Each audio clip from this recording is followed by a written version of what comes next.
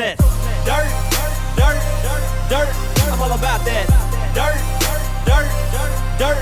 I'm throwing dirt, dirt, dirt. I miss that dirt, dirt, dirt. Gotta get back to I'm a dirt trackaholic. Call it what you call it.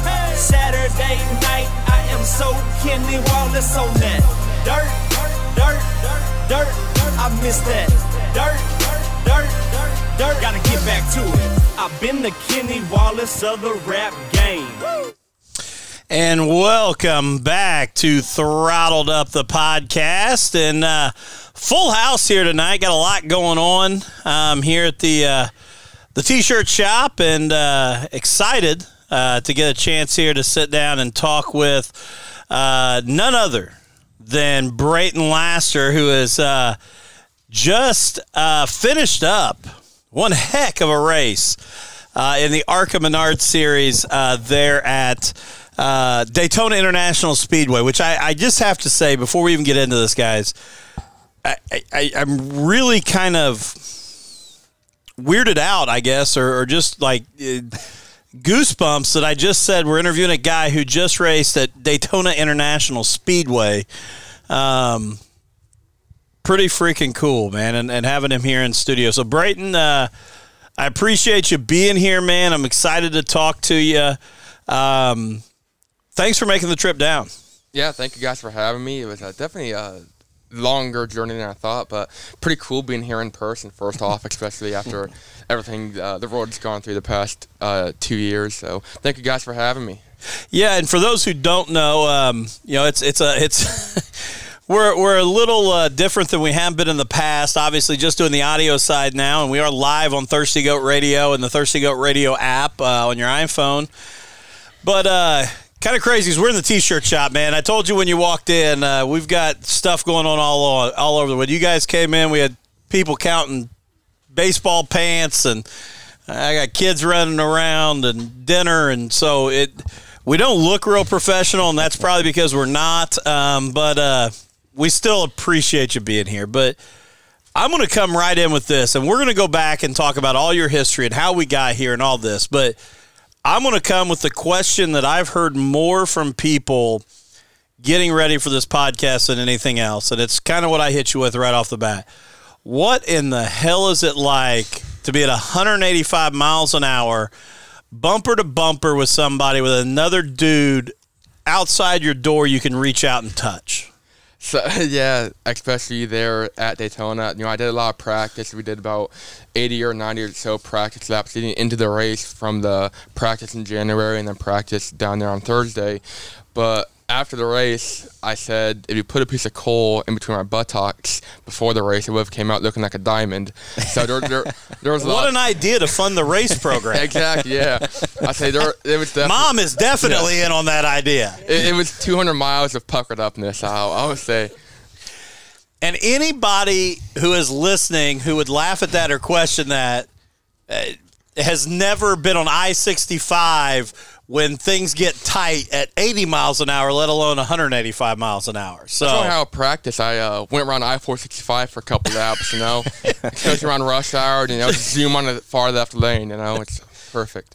So let's go back, and you said there's a ton of butt puckering moments, but we obviously know, and I'm just going to, for those who may be listening that don't know, not only did you just go race in the ARCA Menard Series at Daytona, but finished P13, man, and you had a tremendous weekend the whole way. I know we kind of talked.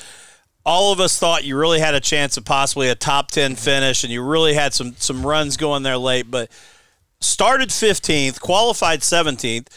You were second fast qualifier for the first, correct me, 6 groups? First 3 groups. First 3 groups. First 6 18 cars. And then ends up P13, man, in your first attempt at a super speedway. That is just dumb. I'm just going to be honest. Yeah. That's dumb to talk about. That's no disrespect to you. Yeah. That is storybook stuff. So kind of recap for us. What was the weekend like? So, yeah, we had a lot of doubters, and I don't blame them either going into the race weekend. I'm a small kid from Greenwood, Indiana, from dirt of all places, and when you go to the asphalt side of things, dirt races are definitely kind of looked down on, and a lot of people didn't think we were going to do good. They thought we were going to tear up a lot of equipment, and we went down there in practice, and we ended up P11 in practice on Thursday, which is really cool. And then qualifying, didn't have such a great group that we really wanted, but we were fastest in our group, and for a while we sat P2, which is definitely the highlight of our weekend leading up to that point. And going to the race, I never really had any practice in the 2x2 or even 3 wide pack racing like that. Most I only had 4 or 5 cars to practice with in the draft, so going out there on track with 36 other cars was a real unique atmosphere I wasn't used to. And we went out there, and to start the race, I had a real rookie moment. I was accidentally in 4th gear instead of 2nd gear, and I went from 15th to 27th in about 150 feet. So definitely not a good start, and I spent the next 60 or so laps there trying to catch back up to the lead pack, and we had a couple cautions, and luckily I got hooked up early with William Mullins, my team owner, my teammate, and Tim Richmond was also down there. ARCA Tim Richmond, not the dead Tim Richmond. Well, that would have been a bigger story than even you being P2. It would have been the other Tim Richmond,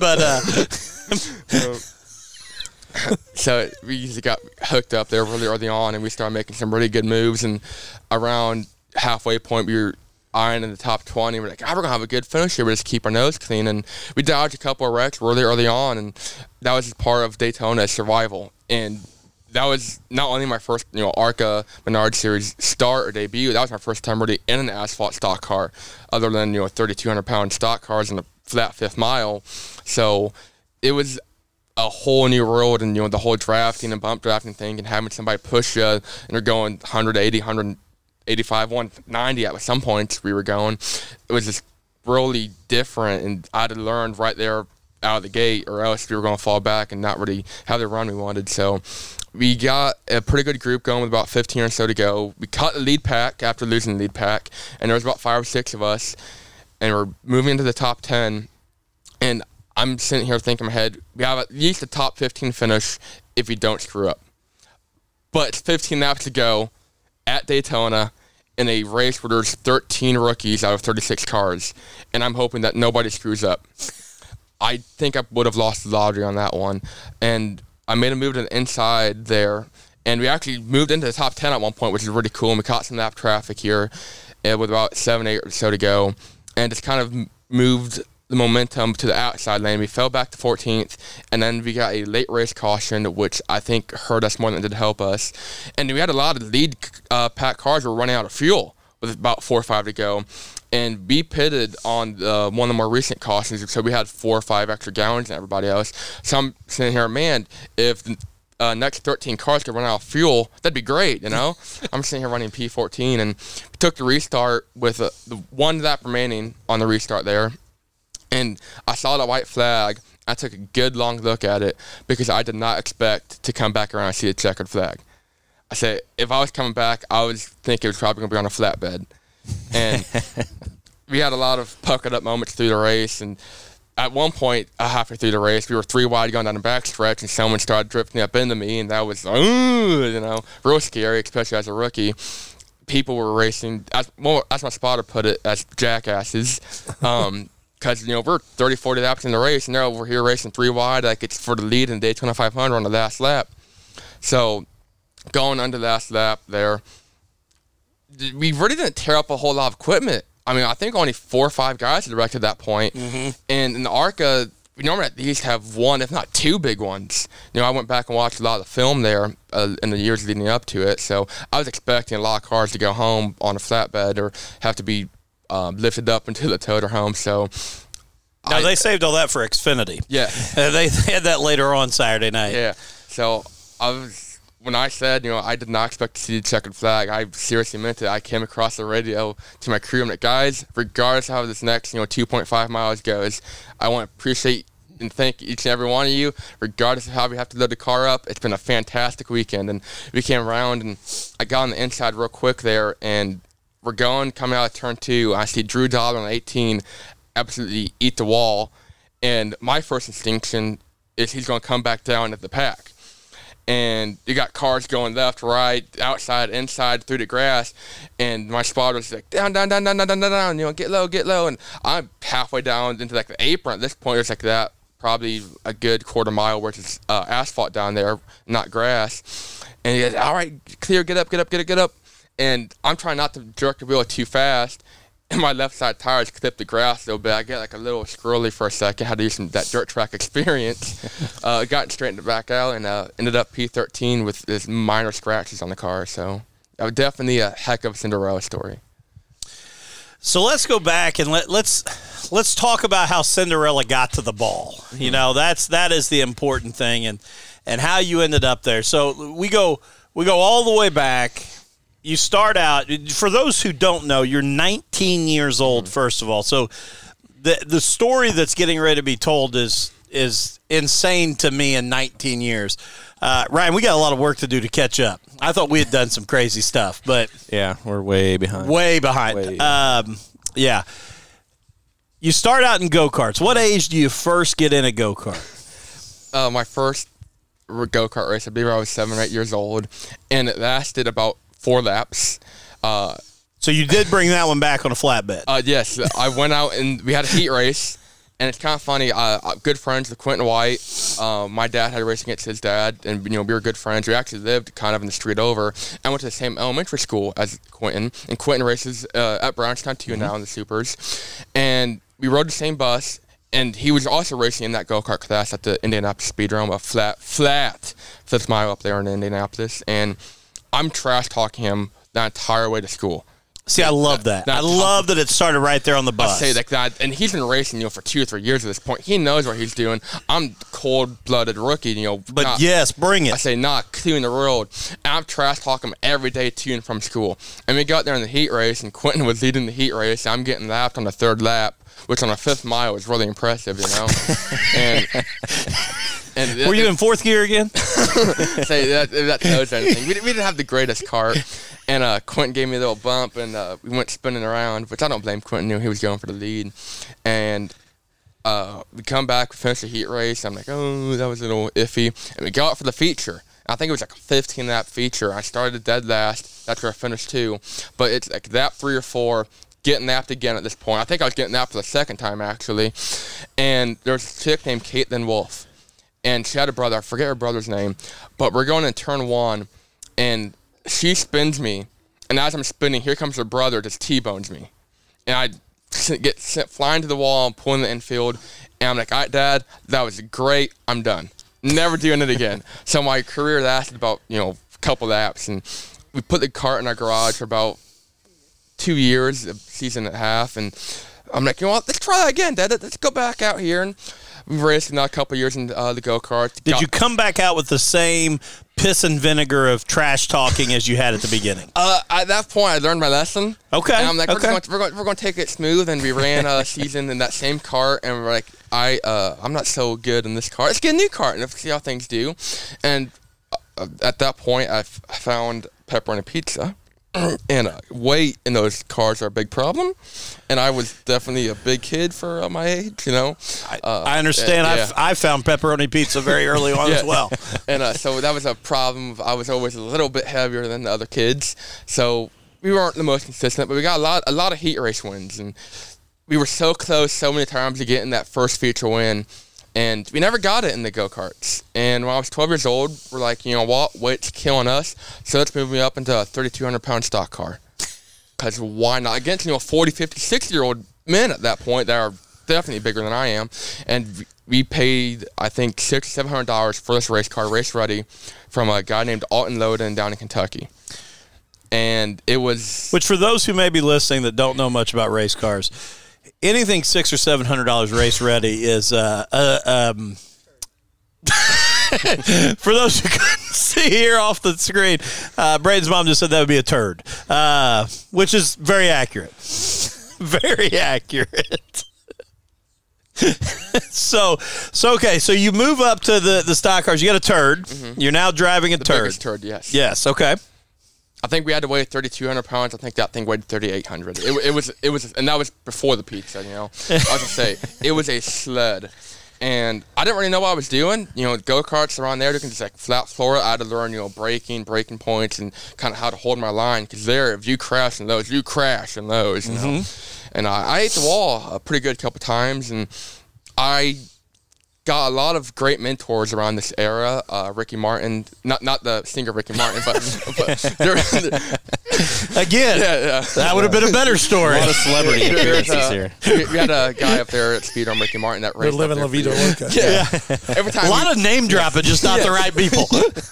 And he gave me a lot of great tips, and it was kind of cool because he was one of the first people that came down to me when I was young, and he goes, "Kid, you got something a lot of us here don't." I said, "What's that, Ricky?" He goes, "You're young."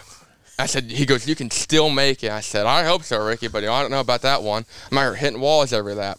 And he goes, "Just keep grinding, kid. We'll get there one day." And so we go out there, and I run Thunder Cars, which is a hobby stock for 2 or 3 seasons.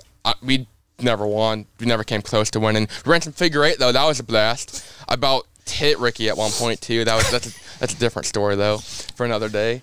Let's just say I had to make a presentation on to my mom on how it would be beneficial for me to run figure 8 and how it would teach me good evasive maneuvering skills. I was 14, 15 years old, and I'm like, "Mom, we're racing points. We got to run figure 8.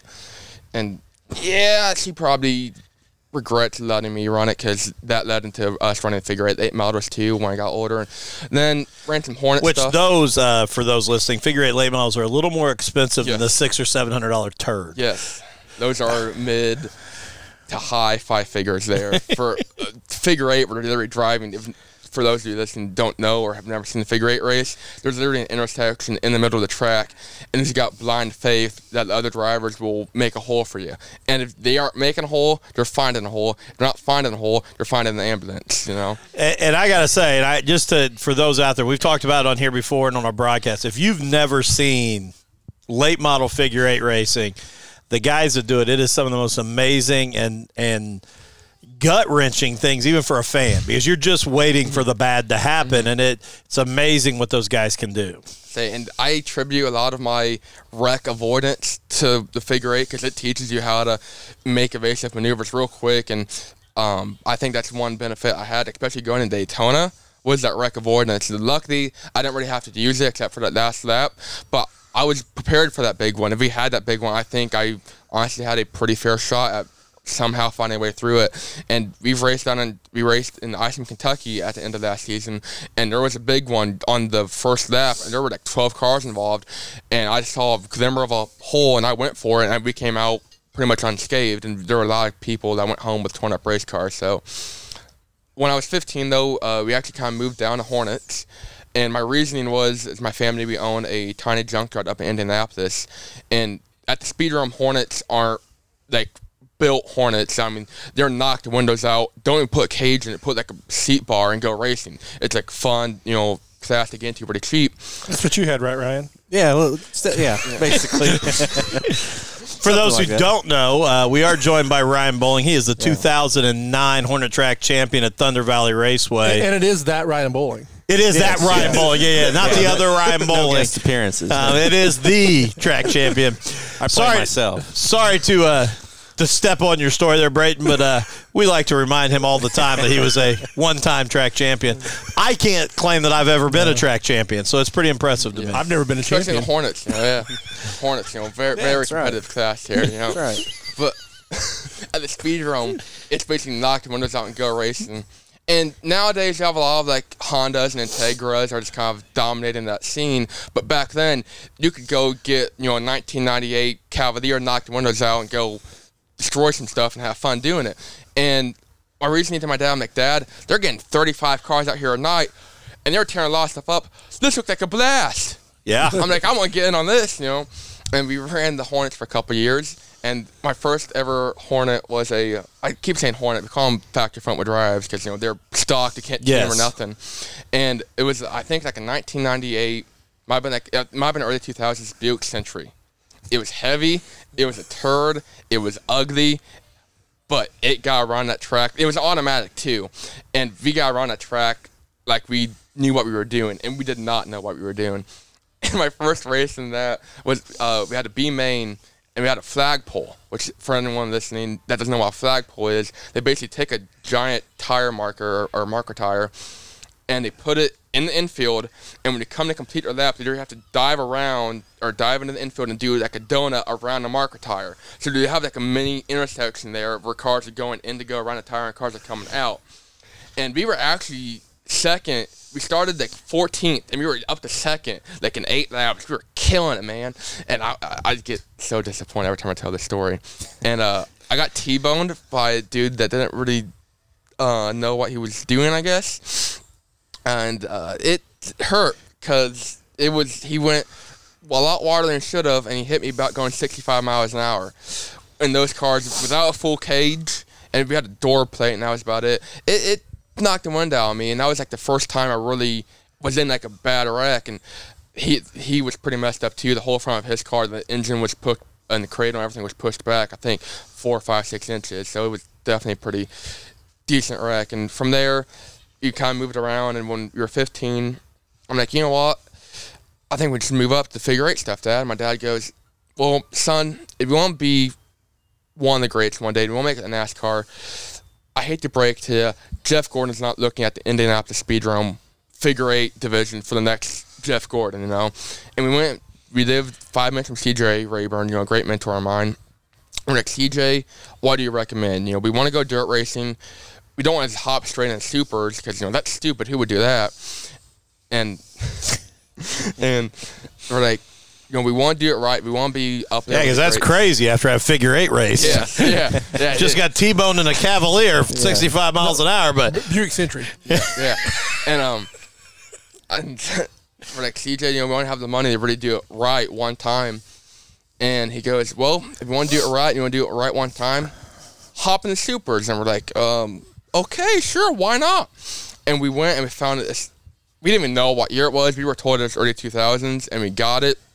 And we brought it back to CJ. He looked at it, and he said it was at least like a 1997 and older. So the car was older than I was, and that's really impressive there. And we got like an old, not older than you, Matt. No, I know. We got some old motor we had laying around, put it in it, and that's our first time racing on the Burt, tranny, and everything too. And we went out there our first night, and talk about redneck. At the time, our hauler was a school bus. That we had ramps, and we drove the race car into the back of the school bus, and it was definitely quite the sight seeing it pull into the pits. And we went out there, and the car it was a clean looking car, and we're unloading it, and we destroy half the body getting out of the school bus. And I got there, and with dirt, you only get 2 or 3 hot laps, and that's it. Asphalt, you get like 15 minutes. You come in, eat a slice of pizza, go back out if you want to, And we come in. Or we go to Brownstown, we do our practice. Never running dirt before in my life. I'd only been to Brownstown twice before that. We had no idea what we're doing. We didn't belong there. And we went out there for the feature. And we made the feature because I only had like 18 cars. And I'm just kind of cruising on the inside. Everyone's running the top.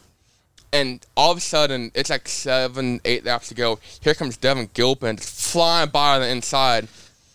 And I think he ended up winning the race, and he's going on. He goes, man, I don't know who brought the inside line in, but I figured out that inside line got brought in. Like nobody was running all night. I hopped down there, and that thing had some speed.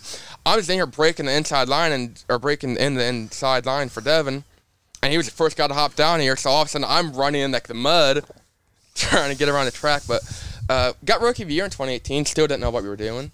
2019, we kind of slowed our schedule down. My dad got sick.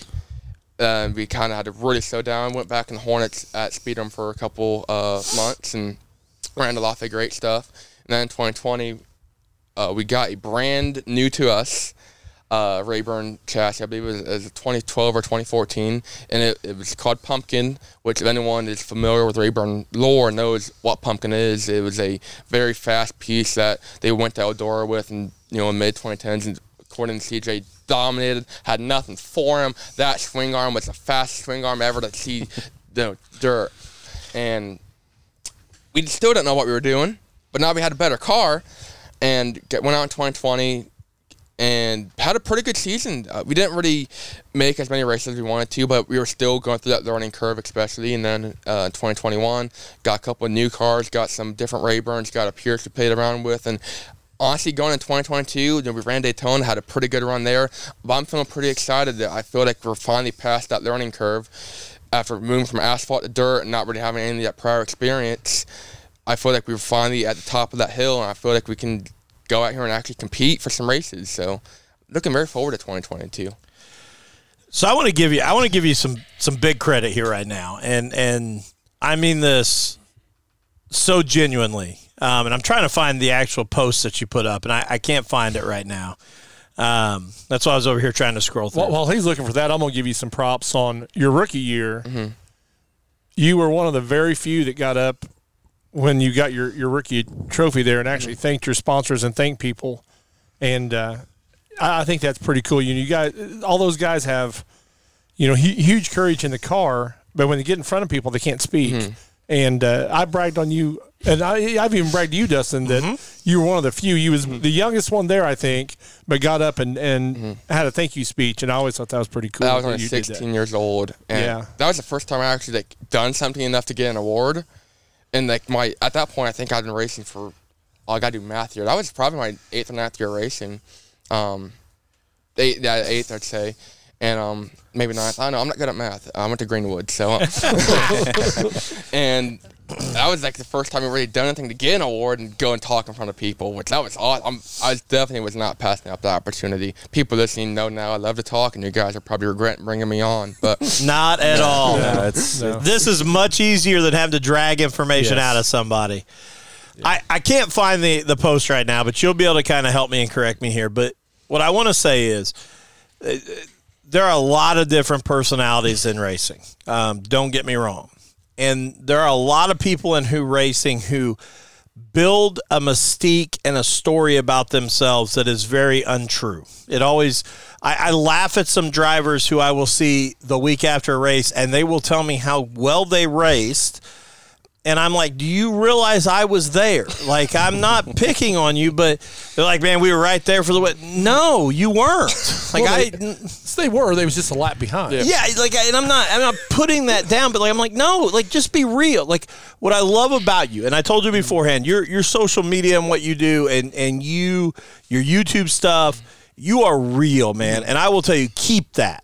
Like, when you sit there and you say, yeah, we ran this go-kart. It wasn't very good, and I found pepperoni pizza. Like, that's real. Like, I so much appreciate that more than you coming on here and be like, yeah, we were one of the best go-karts you'd ever seen. Because I can't look that up. I don't know. You can lie to me. Keep being real. And I appreciate that. But what I was going to say is you put up a post, and I sorry I can't find it, but it was kind of going through your racing history and reflecting on Daytona. And you talked about being told you couldn't race in go-karts, and you couldn't make it in the hobby stocks, and you wouldn't make it in figure eight. And my favorite part of that post was you wouldn't make it in dirt, and you knew nothing about it. And you even put in parentheses, this one was probably true. Yes. I love that, man. So many times in the racing world, drivers and people involved have no confidence in themselves, so they create this mystique. You are who you are. And I love that. And you have a story to tell right now, man. You're P13 at Daytona in the ARCA series. Before we went any farther, I wanted to tell you that because I love how real you are. When you are bad, you don't mind getting on social media and saying, you know what, we were bad today. Yeah. We sucked. We weren't any good. I hit 3 mark tires, hit the wall, Yes. So I just want you – I appreciate that realness, man, and that's why we wanted to have you on. It's so much fun and to get you talking and to see the whole story from go-karts when you were a lap down, 3 laps in to, again, and that range to be P13 in the ARCA series, man. So I just want to tell you how much I appreciate you. And honestly, we talked a little bit beforehand. We are fans of this sport. Obviously, it's why we do what we do. Your social media is definitely something that draws me back and back and back because even if you didn't have a good night, I want to get on YouTube and see if you posted something and what you said. Oh, that YouTube is definitely real. Say, I mean, like today with some captions, like we went and we spun out and we lost and we did terrible. I think that's the title of one of the videos, is like racing at Richmond and spinning, because I think I spun like 4 times that night. Yeah, it was terrible. We run a lot of terrible races, but that's one thing I love, is being real, and that is a hard viewpoint for the fans to gather. And as a fan, you don't get to see what goes on off the track. You don't, maybe the pitch, but you don't get to see what goes on in the shop. You don't get to see all the drama. You don't get to see, who's banging whose wife, and that's just something that Which is not Tim Richmond or Ricky Martin. Tim Richmond, maybe. It depends which Tim Well, Richmond. not that Tim Richmond. So, But he did. He did. Ricky, I think you're safe. Yeah. But I say that speedrun is definitely a lot of that going on. So I say I love going and delivering that unique viewpoint to the fans, and that's kind of why I teamed up with Mullins Racing to get to Daytona. Was I actually met them through TikTok, because Willie and Dinah Mullins, they own the team. Dinah uses TikTok as one of her platforms to, I guess, express, her viewpoint to people. And they do a lot of background stuff in the shop, see what they're working on, show all their cars, they're real people too. They work a 9-to-5 job, they work on recycling trucks and garbage trucks, and you go and you see them working, and then see after that they go home, they clean up a little bit, they eat dinner, and then they work on the race cars, and they have a pretty much all volunteer crew, and you get to meet them. You develop these personalities for these people you only see through the screen. And when I found out they were wanting some people to come down and test with them at Daytona in January, that's when I saw them in an email. I'm like, hey, I race dirt, think that we can, come in, squeeze in and get a ride, maybe for the test. And like, yeah, sure, why not? Why not? What's the worst that can happen? You're only going 185 miles an hour.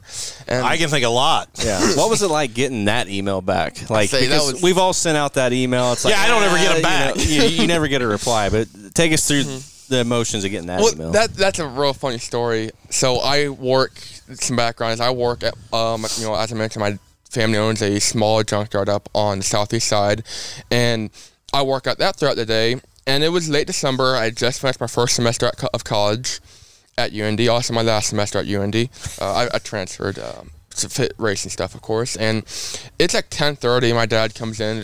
Brandon, get up. I gotta go to work. And my dad actually owned an ARCA car in 2004, ran one race at Salem, quickly realized the sport is too expensive. He's going to go back figure 8 racing.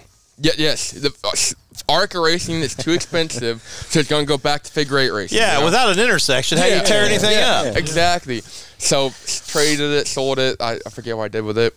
And he had some contacts and was talking to a good bud of his, I believe it was Eric Caudell, who also runs an ARCA, about the test and just seeing, what it would take. And my dad comes in my room, wakes me up. He goes, hey, Brayton. I'm just sitting there in bed, what? Still my underwear and everything. He goes, what do you think about running the ARCA test in January? And it was like December 21st. It was like pretty late in December. I said, cool, I guess. He goes, all right, see what I can find out. And that's when I shot the email to the Mullins. And they posted like the post in like early December. So I'm like, it's probably all filled out. It's probably too late. And I got an email and they're like, yeah, here's paperwork. We need it pretty quickly, by the way. Here's this, all that. And like 3 days later, I came downstairs. My dad's sitting in his chair. I'm like, hey, Dad, sign here. Mom, sign here. We just sold our soul, by the way. We're going to Daytona. And that was real awesome. As a small town kid, just even getting to practice at Daytona is a dream come true. A lot of people we dream of running Bristol, especially on the dirt scene. You have the Bristol Dirt Nationals, and just being able to go run at Bristol, being able to run at a track that NASCAR races at, a lot of people think of that as a dream come true. And I personally never thought I'd make it to Daytona or even the ARCA series for that matter. I've been told, as you were saying, I was told I was never good enough. I was told we would never make it. And especially at a young age and moving into the hobby stocks at 12, I had a lot of the drivers in there that said they didn't want to race against me. They said I was too young, I was too inexperienced. That probably was.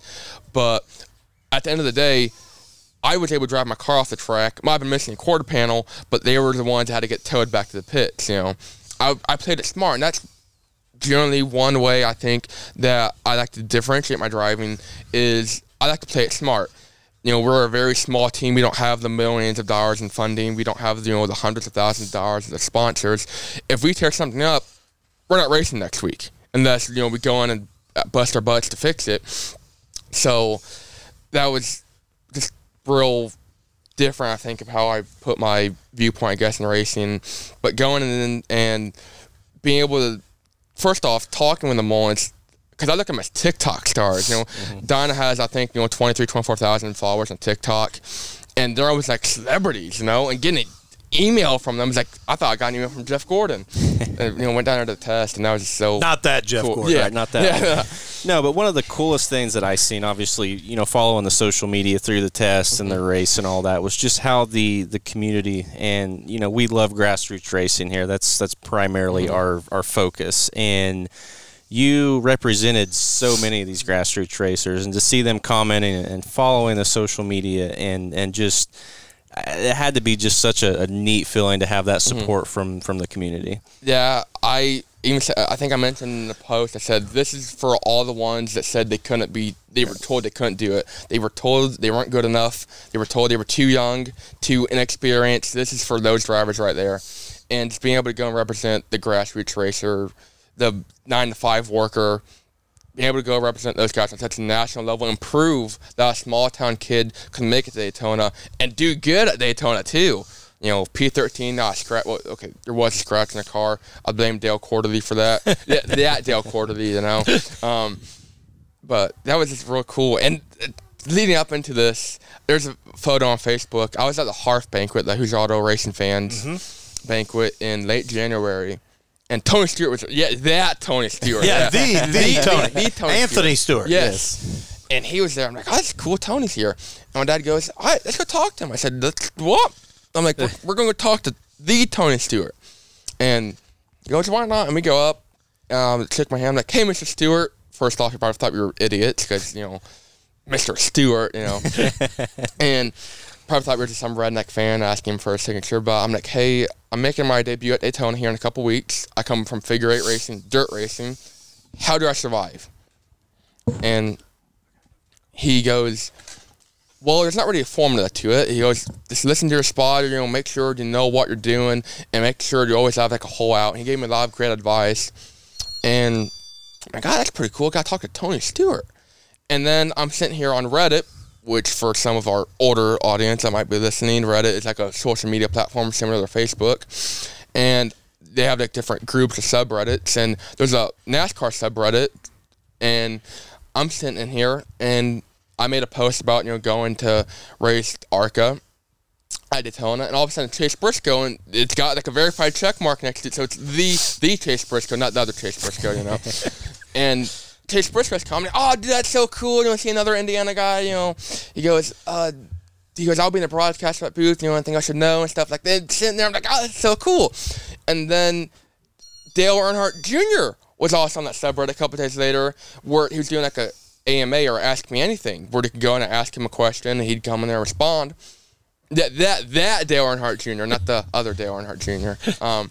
And he goes on, I go on there, I'm like, yo, Junior, first off, this is awesome. Thanks for doing this Ask Me Anything. How do I survive at Daytona? I'm like, you're obviously, your family is like the king of, super speedways. And he went on there, he actually gave me a lot of great pointers too. And so I'm like, this is cool. I got all this, like, professional knowledge. I'm going to go out here. I'm going to do great. And then you're going 185 and you don't remember any of it. Pretty much, yeah. Going into it, they said they're the puppet and their spotter's the puppet master. Their spotter tells you to go high, you go high. Their spotter tells you to go low, you go low. Their spotter tells you take a poop, you take a poop, I was saying that was pretty much. Did they ever tell you that, just out of curiosity? I know, but they did tell me to breathe a lot. Which that is honestly something you forget to do during the practice down there in January. Top in the car, Willie, the team owner, he goes, breathe. Don't forget to breathe. I know it sounds stupid. And I went out for the first 10, 15 laps. I come in, I get out of the car, I'm like, that was probably terrible on the mic. But I'm just like, it's out of breath. And he's like, you forgot to breathe. And I'm like, I think I did. And it's something you don't think about. And during the race, the spotter I'm out there racing at 185 miles an hour. The spotter has to be going at 295 miles an hour, It's like, half back, quarterback, no help behind him, no help. All right, you got your P4 and pack of 6, you're doing great. Take a breath. All right, half back. It sounds like an auctioneer. And so sitting there having to remind you, take a drink, take a breather, deep breath, here we go. And it's stupid sitting there having to, you're like, oh man, I'm on this level, to think you're your own driver. But it's a team effort there at Daytona. And especially with me being new to the whole spotter concept and mirrors even. I haven't ran in a mirror except for the figure 8 stuff, in the past, 4 or 5 years because we don't run mirrors. And we have a spotter and it's a guy in the 2 beers deep with 2 LED sticks in the infield. You can't count to 6. And 6? 3's tough. Yeah. Depending on how many teeth they got. So at a speeder, you can put a group of 12 together and count 6 teeth maybe between a dozen of them. But I say, I have Kyle there. I call him Crip, my crew chief. He was in a figure 8 wreck a couple years ago, and the trailer figure 8 race, because the figure 8 race isn't exciting enough. They went out there and we put trailers in the back of the cars. Oh yeah, because why not? And he went out there and he got hit because he decided he was going to have a demo derby and he broke his hip. And so I called him a Crip because he's like hobbit around. He's good to go now. I still call him Crip. And we try the stick thing. And I'm not gonna lie, I don't look. It doesn't matter where he's at. He can have bright LEDs. I still won't look. No, normally I'm too busy to sit there trying to clean the mud off my windshield because I forget to put tear-offs on half the time. Or if I do put tear-offs on, normally backwards, or I have it to pull the whole stack off. Yeah. So sitting there, and it's a team effort. Listen to your spotter, where the cars are, and if you want to get on the inside, you have a split second to do it if you're on a pack. And if you hesitate at all, you're going in the infield, you're going in the wall. So it's sitting there and getting used to that whole spotter atmosphere. And my spotter was a rookie too for super speedways. He spotted for the 500. He spotted the Xfinity Series a lot, but I might be wrong there. But I'm pretty sure it was for a super speedway race. And Jesse Vaughn was his name. He did an excellent job. Kept me out of trouble. Kept the crew out of trouble too, especially after the race. But although I did hear they got in trouble at the airport. Someone tried to take a knife on the plane. I'm not sure who that was. I believe that was our PR guy. They made it back okay though. But yeah, it's a fun story. Daytona, Before we go any farther, one thing that we do like to do, because we are all about that grassroots racing effort, and we want to make sure that you thank the people that helped you, not only your dirt program, but also get to Daytona. And you are 19 years old, and I think you're more than intelligent enough to do this, but I always like to remind people, don't forget to thank Mom and Dad. Yes. Because she's within arm reach of you, and I've not known her very long, but I've got a feeling she'd reach over and just rake you right across the face if you don't. I guarantee, I guarantee. I said, no, I'm very thankful, to have the parents that I do, and I've talked to a lot of kids, and that was one thing we're talking about, grassroots racers looking up to us. I've had it all. I'm on Discord a lot for this older crowd. It's think of it as emailing, but the cooler emailing that gets like text messages but on a computer and stuff. And basically, we're talking strangers from the internet, but we help form a friendship, which is like awkward because you never meet them, but play all kinds of games with these people. And people I've never met in real life are sitting here and like, oh, dude, that's so cool to get around Daytona. And I've met them on Minecraft, met them on iRacing, I met them on all kinds of games. But met a lot of kids that I don't really know, but their friends, they're part of this like groups I'm in, and they're shooting me a message. They're 8, 9, 10 years old. They're like, hey man, how do I get there? And I'm like, first off, you gotta be lucky. I was gonna say, starting off, it's hard to get sponsorship, and I kind of explained to them going through. I'm coming up on my 12th, 13th year racing. I've kind of got that figured out a little bit. Of course, it wouldn't be without help and without struggle. But I go and I tell these kids, I'm like, you gotta be lucky. First off, you gotta have parents that support you. If you can't get parents that don't support you, you ain't going to go very far. You're not going to get to the track because you're 10 years old and don't have a driver's license. And that is just one thing I'm super grateful for, is having fantastic parents that, one, my dad, he's owned race cars, he's raced before, he gets it. My mom, she Yeah, she is understanding enough. She understands, the staying at the shops until 2 o'clock to get the race car done. She's very understanding. She's always been, my number one supporter. And if you don't have people behind the back and supporting, especially when they're starting out, you're not going to go far. And I'm just very grateful to have the parents that I do. And definitely without them, I probably wouldn't have been out of go-karts, because I've developed these friendships, and it's almost like a big racing family over the years. And a lot of it is, people my dad knew growing up and racing with, and now I'm friends with their kids from the racetrack, or even friends with my dad's friends, which is kind of weird. I'm 19 years old hanging out with like 40, 50 years olds, but I'm cool with I understand that. But it's cool because You're not 19, dude. we're all there. You're not 40. But, we're all there. We have the similar interests. I'm not sitting there drinking a beer with them. But that's still one thing. That's a difference too. Yeah. I'm sitting there, and we're Give him 2 years. yeah, we're real people, and sitting there making that big racing family. It's just one thing that I feel like people overlook. They sit there, they look at the cost of racing, like, oh, it's gonna cost this much money, and they're like, we're gonna tear stuff up, and there's no point. It takes fun out of it. Even if I go out here, I hit the infield marker tire at Brownstown, which when you talk of Brownstown, I don't know what they put in those things.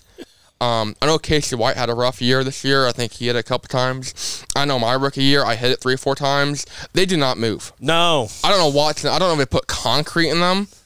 I think they do put concrete in them, to be honest, because I hit one my rookie year, and I didn't have like a whole left front suspension afterwards. Now, here's the best part about that story. It was in the far side of the track. I never told my dad that I hit it. Until we come in the pits after the feature, and the whole left right suspension is just like destroyed, bent, angry. Like, he goes, "What'd you hit?" "Oh, no, dude, I think I hit a rock or something." And Boulder. yeah. So, and it was like an hour and a half later. I'm like, "Hey, Dad, I was going back. I was watching the GoPro footage, and I hit that marker tire out there." He goes, "You think?" But I'd say it's. I forget where I was going with this, but yeah. Thanking your sponsors. Yes. So it's definitely a big learning curve, and that's the whole family thing. I would say even if I go out there and hit the marker tire, and my crew and stuff, they can back me up on this. I'll come in. I might be a little, upset for a little bit. But when we go to Waffle House at the end of the night, I'm having the time of my life, And that's, you gotta look at the fun of things, That's what racing's about, is sitting here having fun. And when people sit there, they try to take the fun out of it. They look only at the cost of things, which I don't blame them either. But so you got that the fun you have and the moments you create are priceless. And even down there at Daytona, I was talking, there's a man, George, that was on the Mullins crew, and I'm not saying he's no spring chicken, but he's definitely a little up there. And he goes, that's one thing a lot of guys, especially this level, forget, is to have fun and smile. And he goes, that's one thing I love about you, kid. I've looked at it every single time this weekend, and they're always smiling. Little did he know, I just had a crap ton of vitamin C and, bananas, and I was like, having a lot of energy going through my system. But it's just, important that you just remember those memories, and don't look at the cost of what it's going to make to go racing, but look at the cost to have those precious memories, and that's absolutely something that people just really overlook. Did you wear the pepperoni pizza helmet down there? Oh, we got a brand new pepperoni pizza helmet. Awesome. Brand new. We spent 9 hours wrapping it in our living room. It was a team effort. Remember those precious memories? He was supervision. Yes. I can tell who did the work. Yeah. Remember those precious memories we're talking about? That's not one of them. That was 9 hours of pain, cutting, and screaming at everyone. Pull on that side, I need light, But yeah, we got a brand new pepperoni helmet for that, because coolest helmet in racing. Yeah. It is. I think so It's too. definitely Yeah. the coolest. I got helmet. it for the radio hookup, and I didn't realize they make a kit that's like rivet into the side of their helmet, so we didn't even have to buy a new helmet. But it's part of the learning curve, I guess. Going to Daytona, you need a new helmet. Exactly. Yeah. And I loved when you took the media photos for Daytona, when you're down there for photo day, and the pizza helmet is in the photo. Like, that is so iconic. And you go back, and it goes back to what you just said, though. So many people take this so serious, and I get it. I get the amount of money that's in it. I get, everybody wants to win. But for you to go down there and just say, this is me, I love that. Mm-hmm. And I think how loose you are definitely leads to your success. Mm-hmm. I walked in the media room, And first off, the suites down there are beautiful. Is in one of the suite rooms. I wouldn't mind just standing there. I walk in, and they got like a bar set up and everything. I'm like, I don't know, we should be giving drivers, having a bar right here next to the driver, like media station, but I don't judge. I'll walk in, and you have a couple like the ARCA PR guys and media guys, and one of the guys goes, hands down, favorite helmet I've ever seen. He goes, I've been doing this, for like a decade. Favorite helmet I've ever seen. I'm like, that's awesome, Said, pizza helmet. I say, I've been running that for, 3-4 years now? I got it for, your first one was, you were still in high school, so. Actually, I think I was in the, 2018, 2018, yeah, I say. So, since I've been dirt till 2017, As I say, 2018, that's the only helmet I've ever seen you wear. Yeah. Is I say that was the one thing. Like, people go all out. They have these cool looking fire suits, cool gloves, cool boots, and they have like a plain white helmet. I'm like, if we're gonna go big, Go helmet. Yeah, Oh, go yeah. helmet. that's the only thing we can see while you're in the car. Exactly. Yeah.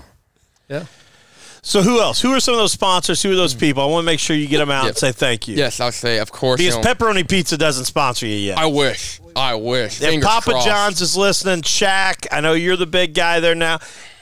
Right here's your There opportunity. you go. I say, yeah, of course, my parents. And Gary Driver at Big Head Pizza. Gary Driver, Big Head Pizza, yes. I say, as long as you serve like a thick crust pepperoni, I'll come on he's board. got it. He does. I'm like, go bring me, put a table in front. We can bring the race car and everything. But my parents, IndyAutoRecyclers.com, have our junkyard there have helped us out tremendously. Image 13 Photography, Edco, Eddie and Don the Van Meter, they have helped me a lot throughout my career, and definitely I would not be here if it wasn't for their support. Jimmy's Diner up there on Shelby Street. If you're looking for some good home cooked, greasy cheeseburgers, Jimmy's Diner there. USA Insulation, Tim Logue definitely helped us out with Daytona. Affordable Tone came on board. The Hook Tone came on board. Helped. That was one thing I also loved about Daytona. We went out and got a lot of local sponsors, and it was definitely a grassroots effort of getting a lot of people to come on board and help us out there. Because Daytona, it's expensive. A set of tires. People can complain about dirt tires. $2,400 for a set of Daytona tires. $2,400. That's not even the rims. That's just the tires. How many sets did you go through in there? Luckily, in ARCA, they run the hardest tire I've ever seen. I said, you put a fingernail in it, it pushes back, So you only have to run one set, unless you're one of the top tier teams. You want to show off you got some, moolah, then you can change, a couple sets. But I'd just come in and rotate them. Yeah. We ain't got money for another set. We'll just rotate them. I say I pulled the the movie Cars method, no tires, just gas. So that's what we did, just gas every time. We did have a bit of a worry on the pace lap. I about hit somebody, and I had to, someone stalled. I don't know how to stall going 45 miles an hour, but it's Daytona. I guess anything can happen. And so we all checked up, and we were afraid our flat spotted the tires because smoke started coming up on it. Slid them, ooh, it's kind of scary. Because Daytona is not a place you want to have a flat tire go down. So there's something a little scary about that.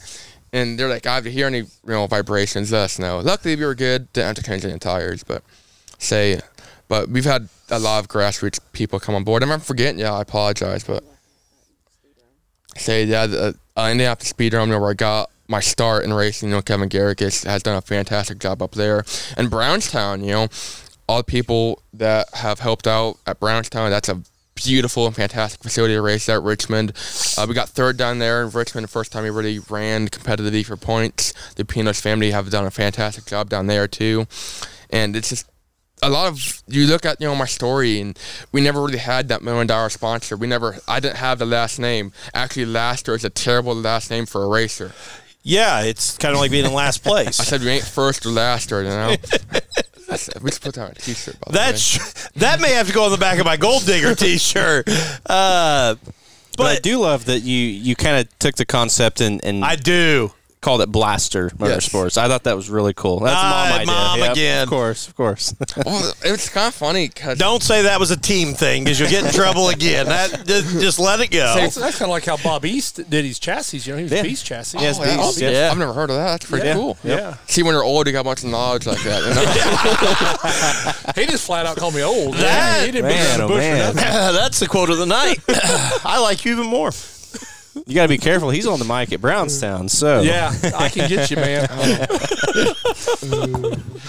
So Don't worry, I'm not running up front very often. So I do want to Talk about the back of the pack.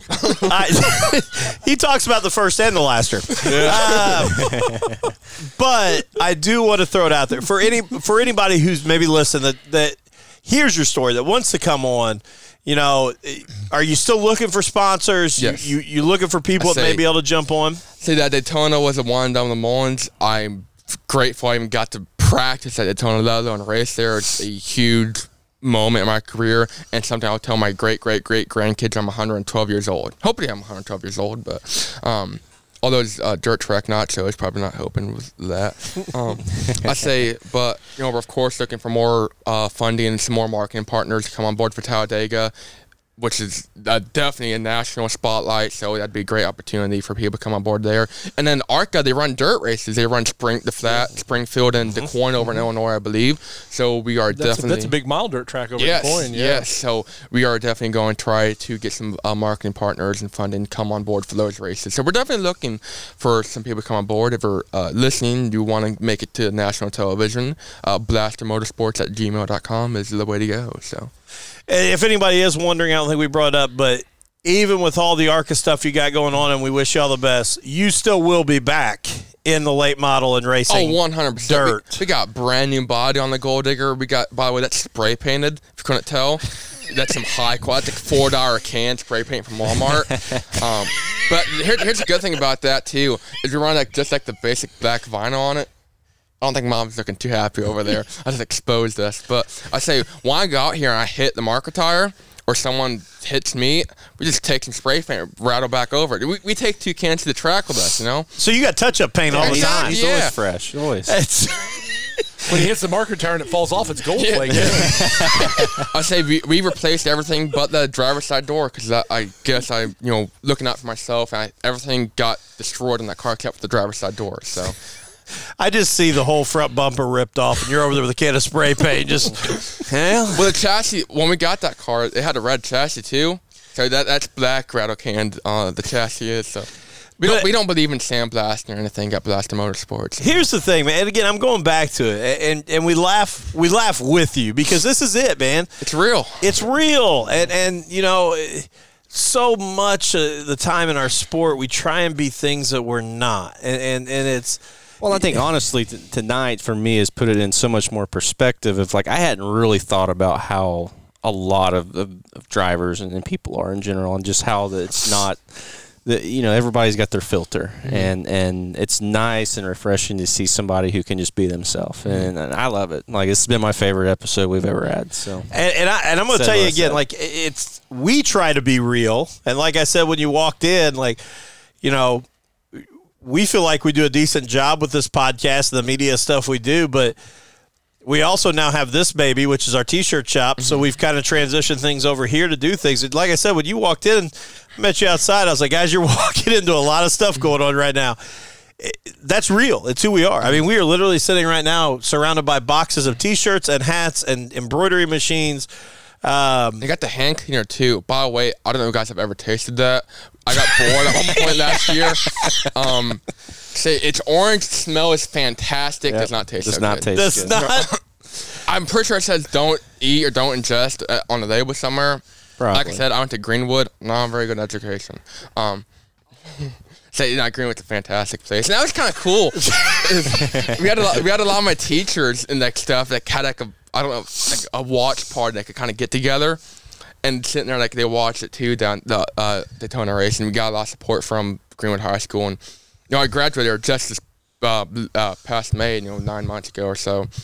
9 months, is that right? Yeah, 9 months. I'm not good at math. Just to cover that real quick, just for our lawyers, Race Clean Performance Products does not suggest ingesting any of our products at any point in time.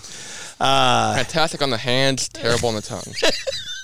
That needs to be on your label. That has to be on the label, man. This is what we talked about.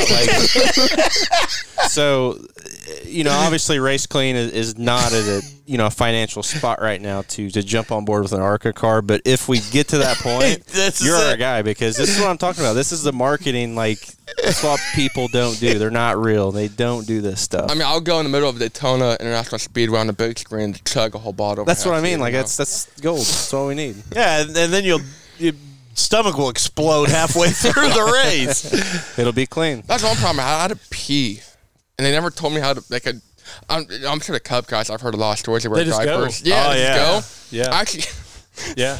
it's terrible. Like, I think it was 2018, 2020. The Jake's 2020, 2020. No, yes, sure. We're gonna go with 2020. Works for me. I was racing a figure eight race at the Speedrome called the Jake's 150, and it was my I guess full-time rookie season in the figure eight class, and it was still a part-time effort. We were still focusing on dirt, and I'm going, and it's a long race. There's a lot of red flags. A lot of people are tearing stuff up, and I'm like, I gotta pee, man. I'm 15 laps down at this point. We're barely halfway through the race. That's another thing about Daytona and figure eight. It's about survival. If you want to finish first you must finish. And so I would say, even though I was 15 laps down, I was still running like 9th or 10th, and like 22 cars started that race, and I started 22nd. So I'm like, we're having a pretty good run. And red flag comes out, there's like 50 to go. And at this point, it's been like 2 hours. I chugged the bottle of Gatorade right before I hopped in. I'm like, I gotta pee, man. So I come in off the track, and we don't have any cold pit, hot pit rules. Just come in for whatever. Come in to get a piece of pizza if you want to. I come in, and the off-track gate is conveniently right, or the on-track gate is conveniently right by. There's a water hose for cooling the car down, and the bathrooms. And I pull in. I'm hopping on the car, and Chad Sizemore, one of the other figure eight drivers, he's wrecked out at this point. He's walking over. He's like, I got it. Hop back in the car. He's grabbing the hose. Think I'm overheating. I'm like, no, Chad, I gotta pee, dude. I'm running in, the bathroom unzipping. There's like a line in there, of course. We got like a trolley. I'm like, You're standing there and you're I'm in the fire racing. suit, yeah, helmet, everything's still on. I'm like shoving people to the side.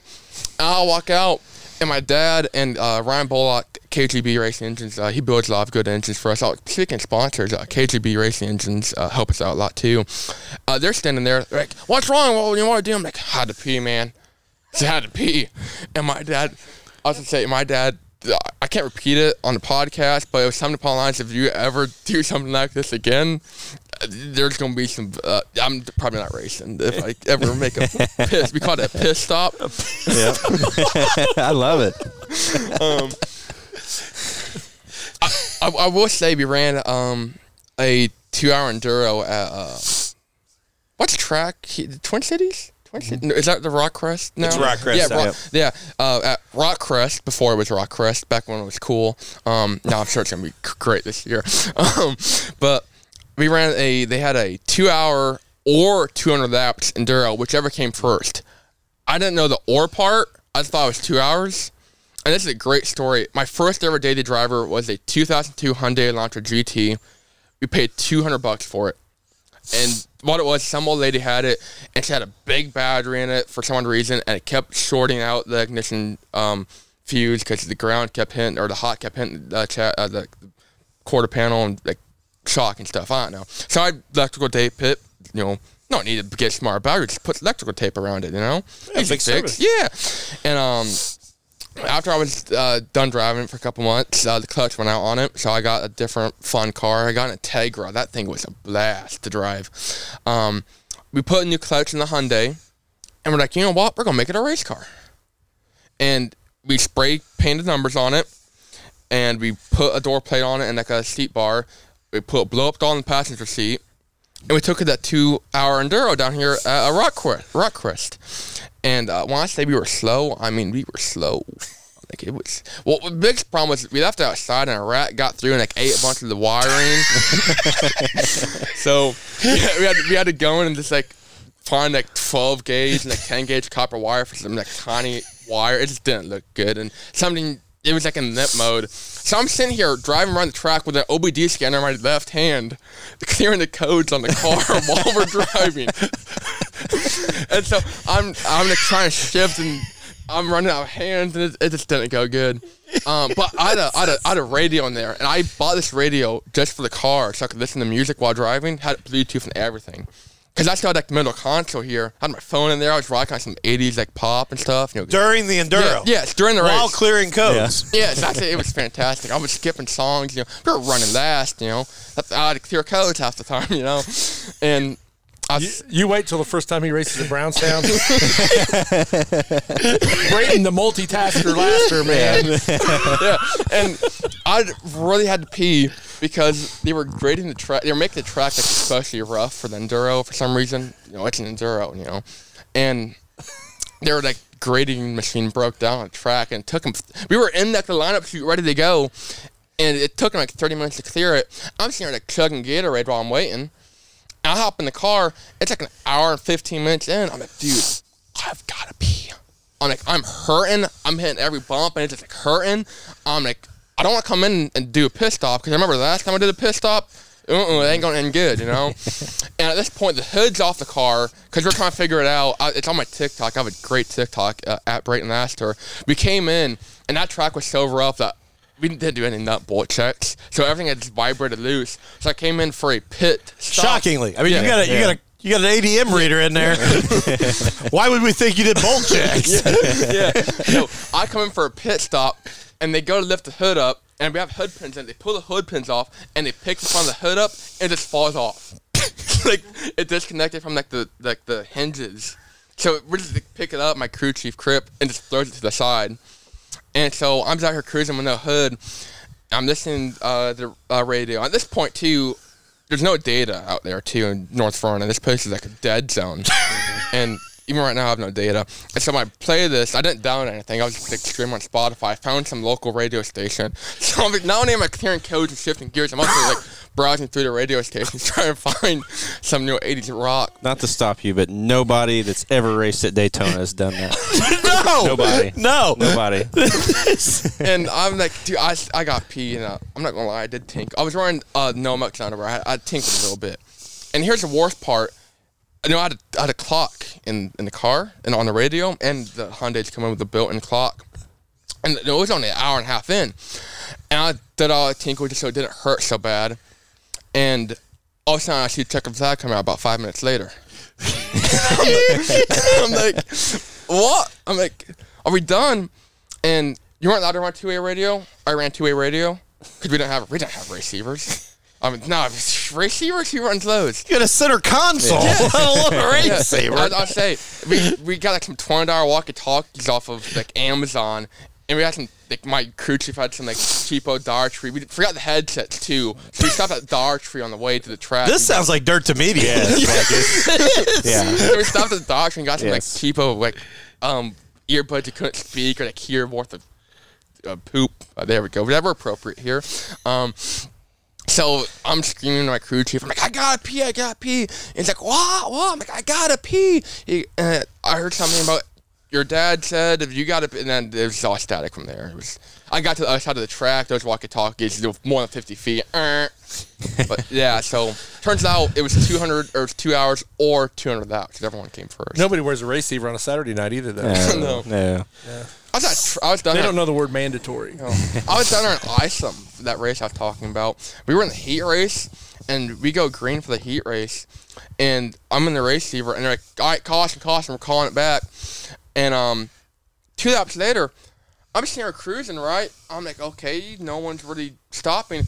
Also, I know I had to get destroyed from behind. Here are the leaders 3 wide behind me.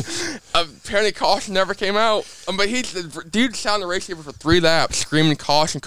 No one stopped but me and the other dude running second to last. And so I come in, that whole right rear cord panel is destroyed, and it's still destroyed to this day. We're waiting to get new body parts for the icebreaker. We're figuring we're going to tear something up at practice, so we're just going to wait till the icebreaker to put new right rear. Let's just say I think Mullins Racing, they listen to this. I think they really need to consider spray painting the car. They do. Yes. They do. Yes. I think Rust-Oleum needs to get on board. It's on their TikTok. Yes, they raced the practice car down there in January. Willie ran an all black 3 car, and they spray painted it black. It's on their TikTok, and they had like Dale Earnhardt 3 font and everything. They were waiting for a cease and desist. They got one. I don't know if they got one or not. They were waiting for one though, but that's one thing I love about the Mullins Racing. Great people, but they're real people. you know? Yes. So when you were down there talking to Dinah, wife of Willie, and she goes, I think we found like the greatest people we could have partnered up with for this, and I'm like, that's awesome. And she goes, because, not that, I don't know if I can repeat exactly what she said, but something on the lines of, you guys understand the stupidness of, what goes on. And she goes, you guys get it, you're used to it. I'm like, yeah, I'm used to all the drama. I'm used to all this, redneck engineering, I'm used to it all. So that was cool. Well, brother, we are at it. I do want to point out. Okay, go ahead. I don't think John Gill finished his first ARCA race at Daytona. Who? John Gill. No idea who that is. Oh, my gosh. Wow. History lesson. I have no idea who that is. You don't know who Jimmy Buffett is? No, dude. You didn't come across that? I think there's a whole radio station in North Vernon to Jimmy Buffett. I can't believe you didn't find that in your 2 Sirius hours. has a whole. Well, Anyway, John Gill was a great late model driver at one time. Dominated Brownstown for years. Yeah. I have no idea. First time he raced an ARCA race at Daytona, he got crashed out. So I would say you outdid him. Yep. So. I'm like the next Scott Bloomquist, well, okay. No, Scott did drive a NASCAR truck at Eldora, though. See, that's one thing I'm like kind of, I'm just saying that any Camping World truck teams, Tyler Carpenter has a truck right at Knoxville. And I don't know who that is. Yeah, I was down there at the test. not that Tyler Carter. I was down there at the test. I'm just saying I was faster than Tyler. Just Yes, want to I point saw out. that. Yes. And now here's the best part about that. And again, Tyler never had to draft. I did draft with his partner, Dean Thompson, at one point. But he was down there on Saturday, but not the Friday. And I was at the driver's meeting, and I'm just walking away from the driver's meeting, and I'm walking back to the garage. The garage is down there, huge, too. I'm just walking back. I turn around. I see Tyler Carpenter behind me. I'm like, oh, my God. That's Tyler F. Carpenter, I was say He could probably give you a lesson in crash drafting. Yeah. I turned around. I said, "You're Tyler F. Carpenter." I didn't say effing, but he goes, "Oh yeah, what's up?" I said, "This is all. I've raced against him a lot, especially down in Richmond and Iceland." And I'm like, "Hey, I'm the driver of the 13 Gold Digger. Normally that me by like lap 7, but I know you don't see me much." But he goes, "Oh, that's cool, yeah." And I go, "Yeah, I'm here with the Mullins in the 3 car." And he goes, "Oh, that's so cool." And he goes, "Got any pointers?" I'm like, "What?" I'm like, Tyler Carpenter, the Tyler Carpenter, not the other Tyler Carpenter, the Tyler Carpenter is sitting there like asking me for pointers. I'm like, yeah. He goes like, "Do you really full throttle all three?" Because this was the first time he'd ever been on asphalt. He goes like, "Do you full throttle 100% of the time?" I'm like, 100% of the time. If you lift, you're not going, fast enough, I guess. And I said, actually, if you lift in the Ilmar motors there, they are like, they have like some weird programming. They'll retard the timing if you're like in and out because they think something's wrong with the car. So I'm like, you have to be 100% of the time. And I'm like, the steering wheel in a dirt car, you're real quick and back and forth. In those cars, it's 5-6 degrees maybe, even in the banking. I mean, it is super, like real. I guess not. I guess it'd be. I guess slow steering. I guess I don't know. But yeah, and I was actually wearing Hey Dudes at the time. I had a Sharpie in my pocket. I'm like, "Hey, quick question. This is kind of stupid." I'm like, "Can you sign my Hey Dudes?" And he's like, "Yeah, sure. It's awesome." So I have now Hey Dude autographed by Tyler Carpenter. Yeah, I wore them all weekend down there at Daytona. They're my lucky Hey Dudes. I just want to point this out just for the historian in the room. This is where we have hit in late model racing, which is really cool, honestly. He just knew Tyler effing Carpenter, but not John Gill. Like, we have hit that level of movement. Yeah. And that's I know Ray Gotze, Papa Ray. I know Ray. Oh yeah. And I know him because my dad made me come downstairs at like 2 o'clock in the morning. I was like grabbing some chocolate milk. He goes, "Son, come here." I'm like, "What?" He goes, "I found this video of Ray Gotze getting the wind stolen from him in like Arizona in 1989 or something like that. Something like a long time ago. Long time ago. Yeah. Graduated high school in 89. And I was saying, my dad, we were at Circuit City. I like him more and more. I cannot wait to get to talk at Brownstown. we were at Circuit City, and my dad goes up to Ray Gotze's over Britain. And we're good friends with Britain. He's helped us out a ton. That's also a huge shout out. If it wasn't for Britain, You actually take advice from him? Yeah, that. I was gonna say he's actually given us a lot of like good setup advice, And you just go the opposite way. Yeah, whatever he says, do opposite. but that he's definitely helped us out a lot. And but The Bedford Blue Devil. yeah, we walk up in the Gotcha trailer and Papa racing it there. My dad goes, Papa Ray, and he goes, hi, how's it going? And my dad goes, oh, no, I'm Dane. He goes, I got to ask you about that race in Arizona in 1987. He goes, that, and he starts cussing out, they stole that race from me. He knew exactly off the top of the head. He goes, the promoter's son was second. They said he was, and he got him all worked up. And I'm like, I'm going to go back to our pit and get a Gatorade, Dad. You have fun here, you know? All right, brother. We are. Well, Rockcrest is going to have a John Kill Classic for the super late models this year. So maybe you can win a race with a guy you don't even know. You know, I run a lot of memorial races, and I've always worried. Well, he's not a memorial. He's still alive. well, Not that John Gill. The live John Gill. He's just coon hunting now. That's, I run like a lot of like tribute and like memorial races, and I've always worried I'm gonna get out. I'm gonna have no idea who's the tribute to you. So I am looking forward to the CJ Rayburn Memorial Race here at Circle City. I know we're having that. Easter Sunday, I believe. So we're going to roll in pretty deep there in memory of CJ. So that's going to be pretty cool. I know who CJ is. The CJ, not the other CJ. Which I think Christian's initials are also, he's Christian Jordan. So he's young CJ. We are at an hour and 15 minutes, and I have. what was CJ's real name? Carl. Carl what? Junior? Jerome. Yeah, he owns all those burger places, Carl's Jr. Brayton, I'm just going to be honest. I have not laughed this hard for an hour and 15 minutes in a long, long time. And I'm going to go back I've not felt this old in a long, long time. You didn't feel like that when you got out of bed this morning? No. He knows how to beat a guy down, man. That's I'll go back to it, man. We appreciate you, man. We're fans of you. Love how real you are. Don't ever change it. And Don't play on it. Let the haters hate. Yep. You proved them wrong. And keep going, man. And I just want to say again, and I meant what I said at the beginning. I never thought I would be sitting here the weekend after the Daytona 500, the week after the Daytona 500 and the ARCA race and everything down there and say I'm interviewing a guy in person that just finished 13th place. That's like 4 days later, yeah. Yeah, and so I appreciate you, man. I appreciate your family, what you guys bring. You're always welcome back here at any point in time. 100%. I love talking. Do put a microphone in front of me. If I ever win a feature at Brownstown, you're going to have to, if we're live on Dirt 2 Media, they're going to have to set a delay. Tell fans we'll be back in 30 minutes, and then we can start the next feature. No, we're staying live. We're rolling. We're staying live. And you pick up that feature when, if we got the whole trailer there, we're doing a post-race show, you come on up and we'll celebrate. I want to be Maine. I was the only one on track because everyone wrecked out in the heat races, but I want to be Maine. I lied. Brenton Gotzi was there, but 2 cars advanced, and it was we're the only 2 that made it. And I started in front of Brent on the first. And I don't know who the lady is in the tower. She screams a lot. I'm sure you know her. She needs to quiet down a little bit. Now I just need to turn the volume down. Okay, is she in here? Is she in here? She's not in here. He's looking around. But I was saying, I would have the volume up like pretty loud on the headset. And this is starts screaming. I don't understand what they're saying. But she comes across. She goes, "Hey, do you guys know 2 cars advance, right?" And me and Brenton were like, "Yeah."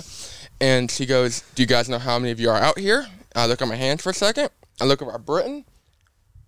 Stick my 2 fingers up the window. And she goes, "All right, you guys can go back to the pits." And I sat here. I'm like, I really want to do donuts. We didn't turn a single green flag lap. I wanted to go around the track and start doing donuts for winning this B main, but didn't turn a single green flag lap in. And I'm like, you know what? No, my luck, I'll probably pop the motor. I think we went out in the feature that night and popped the motor. So probably good. That was to say, but. All right. Well, guys, again, thank you so much for coming down. We appreciate you. And we'll be back. I don't know how we follow this one up. I feel like we should retire. But guys, I mean, check out all of And I'm going to open this up, and I'm afraid to because it'll probably end up being another 10 minutes. But At least. I'm going to give you 60 seconds to give out your social media. All right, Facebook, we got Brayton Laster Motorsports because Laster Motorsports is too complicated for Facebook. I have Instagram, the one, the only, the Pizza Man. I like pizza. Twitter is the one, Pizza Man. I'm on Reddit at Brayton Laster, TikTok at Brayton Laster. And that's pretty much it. We have a website. BraytonLaster.com. Yeah, BraytonLaster.com. Links to all this. What's your YouTube? Brayton Laster Motorsports is also YouTube, which this upcoming season preparing a lot of vlogs for. I wreck a lot. They like watching me wreck and like the inside scoop of why we wrecked. I get on there pretty in depth. So. All right, guys. So go give him a follow. I'm telling you, you will not be disappointed. And thanks, everybody who joined us. Again, thank you guys to Blaster Motorsports and Brayton Laster for joining us tonight. And we'll be back better than ever. Thanks, guys.